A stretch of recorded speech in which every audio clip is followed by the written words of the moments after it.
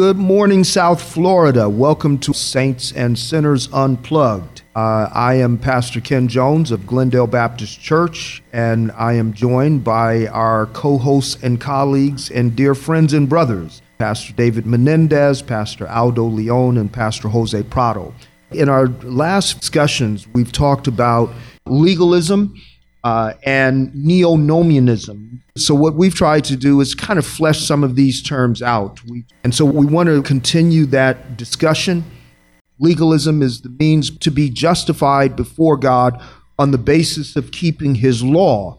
Neo-nomianism is the creation of new laws. And it's not just a person randomly saying, well, hey, we need some laws. What it is, it flows out of a misunderstanding of what God's law actually requires, and then we go into either practices or precepts, and we enforce upon them divine authority without having the authority to do so. Some of them are very logical, and they come from a good place. For instance, last week we talked about warnings against drunkenness, and people understand the dangers, ravages of alcoholism and the damage that's been done to individuals as well as families. And of course, everything from drunk driving to abusive behavior that comes from an overconsumption of alcohol. So therefore, to restrain alcohol use is obviously an act of wisdom, but it becomes a new law when one says that to have a drink or to consume alcohol is a sin. And please, don't hear us saying that if it's against your conscience or for health reasons that you choose not to smoke and you choose not to drink, don't hear us saying that every Christian ought to. That would be legalism on the other side. That would be us trying to force something on your conscience. But here's what we're saying, because these things are assumed to be against the law by so many Christians. We are saying that the Bible does not forbid the consumption of alcohol. What it forbids is drunkenness. And you can say, well, then if you don't drink, you won't get drunk. Okay, that's cute, but it doesn't make sense. Otherwise, what do we do with Jesus turning water into wine? Oh, that's right. It was non-alcoholic wine. Yeah. It was baloney. It was those who participated in it said that it was near beer. Those who drank it said it was better than the first stuff that was served. So let's not take it to a level, even if your personal preference is to abstain. And it may be wise to do so. Absolutely. And in some context. Yeah. But neo-nomianism plays itself out very clearly in those two categories. I think in church, when we take practices, any practice, and we raise them up to the level of biblical principle.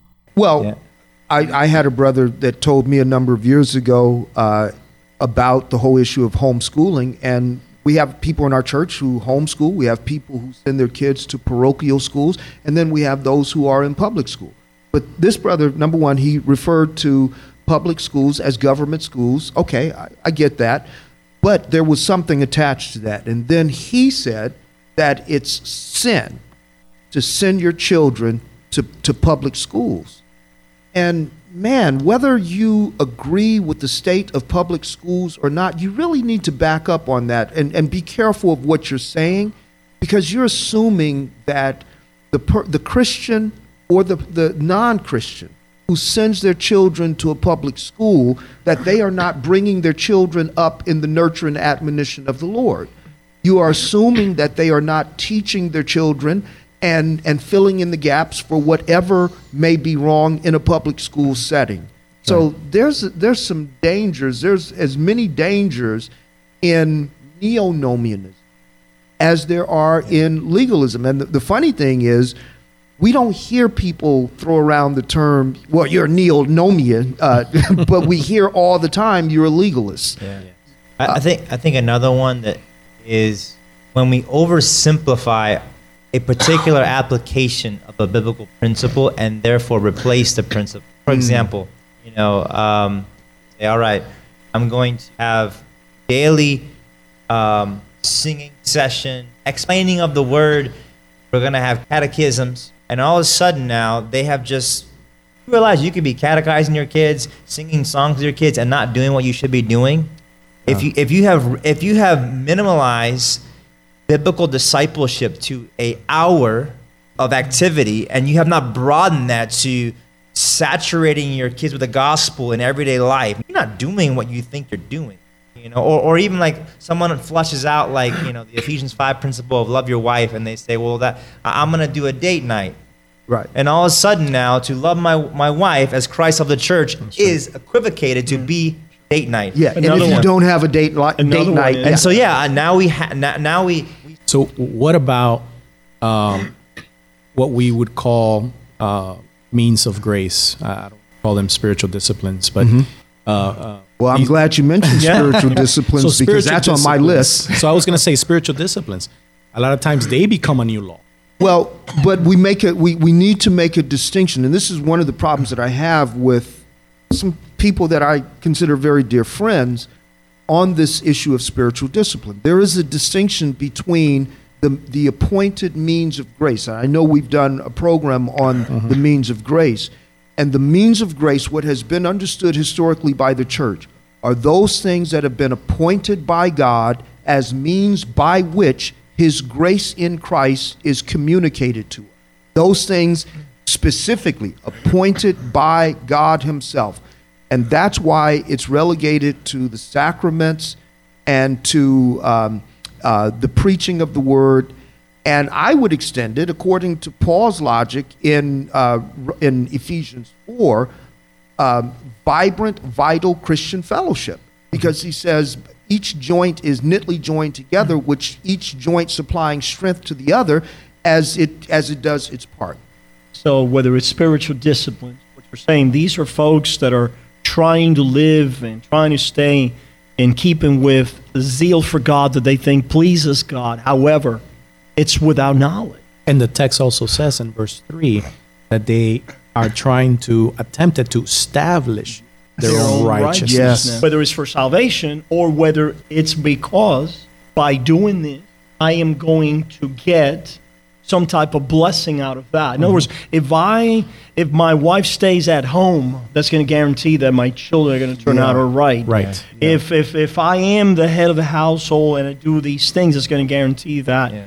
So there's some type of misunderstanding of the knowledge of God, which for us would be in terms of law and gospel and all the implications of that, that they have missed.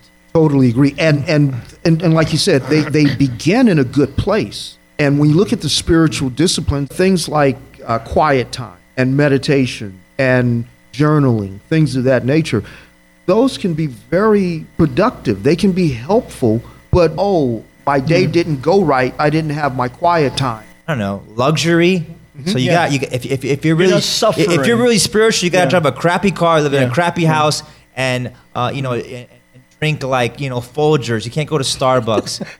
You shouldn't even drink Folgers. Yeah, Folgers is but that's reality. Your own coffee beans. It's all of a sudden now that spirituality is not powered by the gospel to love people where I'm at. Yes. Yeah. It's either radical stripping of myself of things that God doesn't even ask me to strip myself of, but there's radical additions that aren't necessarily explicitly mandated. And all of a sudden now, like a mom lives at home, has a husband, goes to church, has neighbors, feels like she's a subpar Christian. Or she feels super spiritual because she is staying at home. That's the other side. That's the other side too. Yeah. Well, and it's, wouldn't you say that what we've seen over the last 30 years, especially on the political spectrum and the involvement of the evangelical right, is the politicizing of the neo-nomianism that is dormant among so many evangelicals, which is why I know in California they had a Christian voters guide, which I hate those things, a Christian voters guide, as if there is a Christian way to vote. And the assumption is that if you vote either a particular party or on a particular way on a certain issue, then it's not the Christian vote. What is that other than, it's, as you guys were saying, that, being without the knowledge of God, we've gone, or a knowledge of the law of God, we've gone about to establish our own.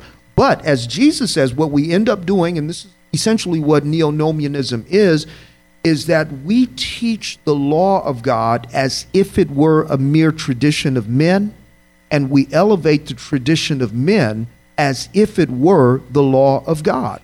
And let me just say to our listeners that we're not saying that there aren't things that are wisdom issues. Absolutely. That's a good distinction, by the way. If you have made a decision that you abstain from drinking, if you have made a decision that you will homeschool your children, we're not saying those are bad things. No.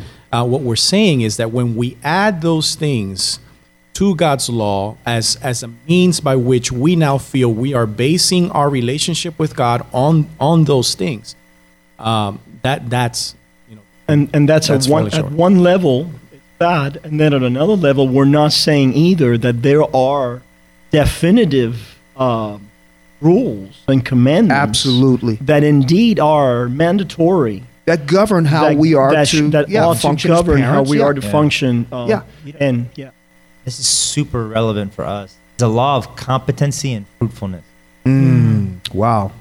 There is this attitude in the modern church that if you are competent, that is some sort of measure of biblical spirituality. Yeah. And the real reason we ought to pursue excellence. To the glory of God. How could you have a problem with that person? They've done so well. They're so confident. You're talking from the standpoint of their personal lives. And So all of a sudden, like we don't see quality biblically as someone who, the kingdom of God is not righteousness, joy, and peace in the Holy Spirit. We see it as competency, fruitfulness, and success, and it becomes another law for righteousness. That's why James chapter 1, one of the illustrations that he forefronts is, let the lowly brother glory in his exaltation, and let the rich glory in his humiliation. But the gospel is embedded there in the outward practicalities of the community.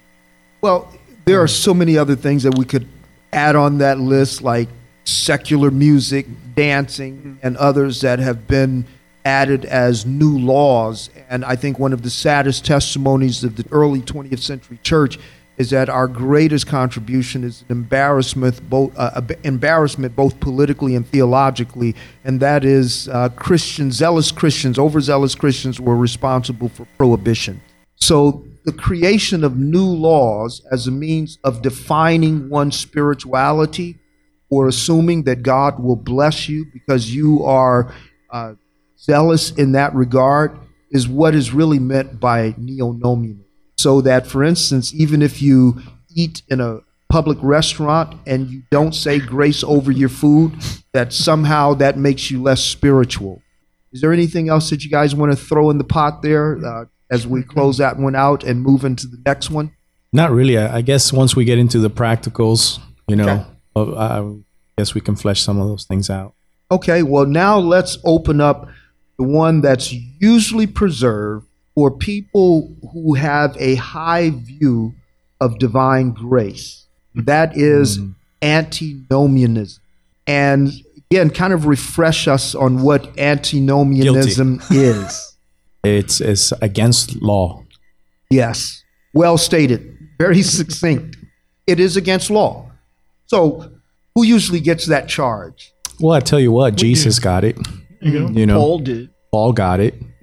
I think any time that justification by faith alone is preached, the charge of antinomianism is going to come with it. I think Paul shows us that in Romans. He preaches justification for 5 chapters, and right when he gets to chapter 6, he assumes that his listeners are already charging him with the charge of antinomianism. In fact, I'm going to back up and say as early as chapter 3 when he says, what shall we say then? Do we make void the law of God by faith? And how is antinomianism a charge against Christ, or how do they use that? He seems to be driving a wedge between the religion of Moses, for one, right? John chapter 5.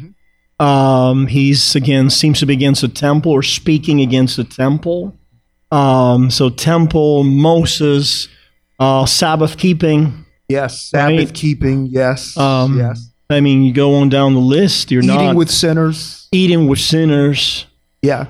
Hanging out with tax collectors. The greatest charge, I guess, that's that you are demon possessed. That's right. So I guess that's what falsely accusing an antinomian. He's demon possessed. So the Reformers now, what is it about the theology? You kind of alluded to it, but what specifically is it about Reformed theology? Because I would say, just as it was levied against the early Reform, that's one of the continuing charges that we hear even today, either directly or indirectly, those who hold to the doctrine of justification by grace. Every time there's an emphasis on forensic union with Christ, legal. And what legal? Yeah, okay. A legal union with Christ in the sense that I am justified and accepted by God, not on the basis of anything I do, but on the basis of the dying and the rising of Christ for me. And that is imputed to my account. His righteousness, his sacrifice, every time that is emphasized, then there has been the charge that you are somehow, downplaying the moral transformation and the change and the participatory aspect of being in Christ. Even within the Reform, this pull has always been there. And we see it in 17th century. There you have folks pushing against the antinomians, right? New England, revivalism, 18th century, you have folks trying to push against antinomians. Scotland, the Mara controversy, you have folks trying to push against antinomians. And sometimes the charges could be little... That's muddled. You bring up another example. Reformed Christianity in Scotland and those areas. There was what happens in every generation where there's moral problems. The accusation is always the thought was like, man, we're too high on those positional realities, and so we need to really emphasize you're okay. You should sleep at night because you're really zealous for. So in the midst of people trying to overcompensate for moral laxity. You had these brothers known as the Merrill Brethren were saying this form of spirituality is actually not biblical. Your assurance does not come from how well you work out grace and how well you live in light of grace, but your assurance always comes from the objective foundation, the perfect righteousness, substitutionary death. And so they were championing that. So would you say then that the charges of antinomianism are usually leveled at 2 points? One, at the definition of forensic justification, because what we hold in justification, in essence, is in justification, God declares sinners to be righteous based on the imputed righteousness of Christ. So at that point, if those who want to who waver against that as if you've got to do something yourself, they would have a problem or an issue with saying that God justifies sinners. And then secondly, where we talk about even though we are justified, declared righteous, the actuality of our lives may, in many areas, they don't match up. I think there's a lot of different, you have really, pinpointed two ways in which this plays out. For example, thinking again of the Mara controversy, it started out by this declaration that said, whoever says that for someone to be saved, to be placed in the covenant of grace, they have to forsake sin, that is wrong. And that was something that the Mara brethren were perfectly fine with. You don't have to forsake sin in order to be instantiated in the covenant of grace. But the minute they supported that and it was made an issue, then the whole assembly came down against them saying, that's antinomianism. What do you mean you don't have to forsake sin in order to be received by Christ? I think the assumption is that what we're saying is that we no longer need the law, that law has no function whatsoever for the believer. And that there's going to be then that's just license. They charge me. You're just giving license for people to sin in the way then you are presenting law and gospel, that what they're hearing is, oh, it's all been done for me and God receives me freely. I don't have to do anything. I can get away with anything. So the assumption is that if you tell people that you are a sinner and if you believe in the person and work of Jesus, that without any work on your own, if you just embrace that, then you are eternally saved. The concern that people have when they hear that is that you're telling them it's okay to continue in sin. Correct. You have to come back then and ensure that doesn't happen by using then devices and syllogisms as the one that was used in Puritanism. True faith works. Then you have to look at your works in order to determine you're saved. And if that is the case, you have to work a whole lot to make sure that you validate that you are one of the elect and one of the saved. So that kind of syllogistic, it was prevalent among the Reformed. And so they think that is the way you have to immediately, as soon as you speak of grace, like, yeah, let's do it. They understand that's the way it is. But then immediately you have to catch them. Otherwise, the faithless saints are just going to descend into downright license and libertine ways of living. You don't understand that faith works through love. So therefore, whenever someone begins to try to protect and promote the foundation which drives affection and which drives then behavior, we don't understand that paradigm. Forgetting that love itself is a law. Fear is a powerful motivator. It's going to change people. Sure. Yeah. But I do think that there is valid. We're talking about the invalid, but there is definitely valid, I think, that hides itself, and it's subtle, And I want to get to that. We want to talk about legitimate antinomianism and that which can masquerade itself as grace. We can talk about that. But first off, when people claim, well, if you preach grace, you're going to increase sin, I think those who are moralists or on the other side of the argument, they're going to have to prove that there's more sin in grace camps than in works camps. I think we do pretty good on the sin part of it by ourselves. The issue is how we address remaining sin, the reality of remaining sin, and how we see the finished work of Christ. Is this something that we are contributing to, or are we brought into fellowship, not only in the resurrected life of Christ, but brought into fellowship, according to Paul's logic in Romans 6, brought into participation and fellowship with his death. So the charge of antinomianism assumes that there is no place for conduct from the part of those who talk about grace, that there is no room for conduct that is conformed to the Word of God. Going back to the issue of zeal without knowledge, what is it that brings death? What is the instrument of death?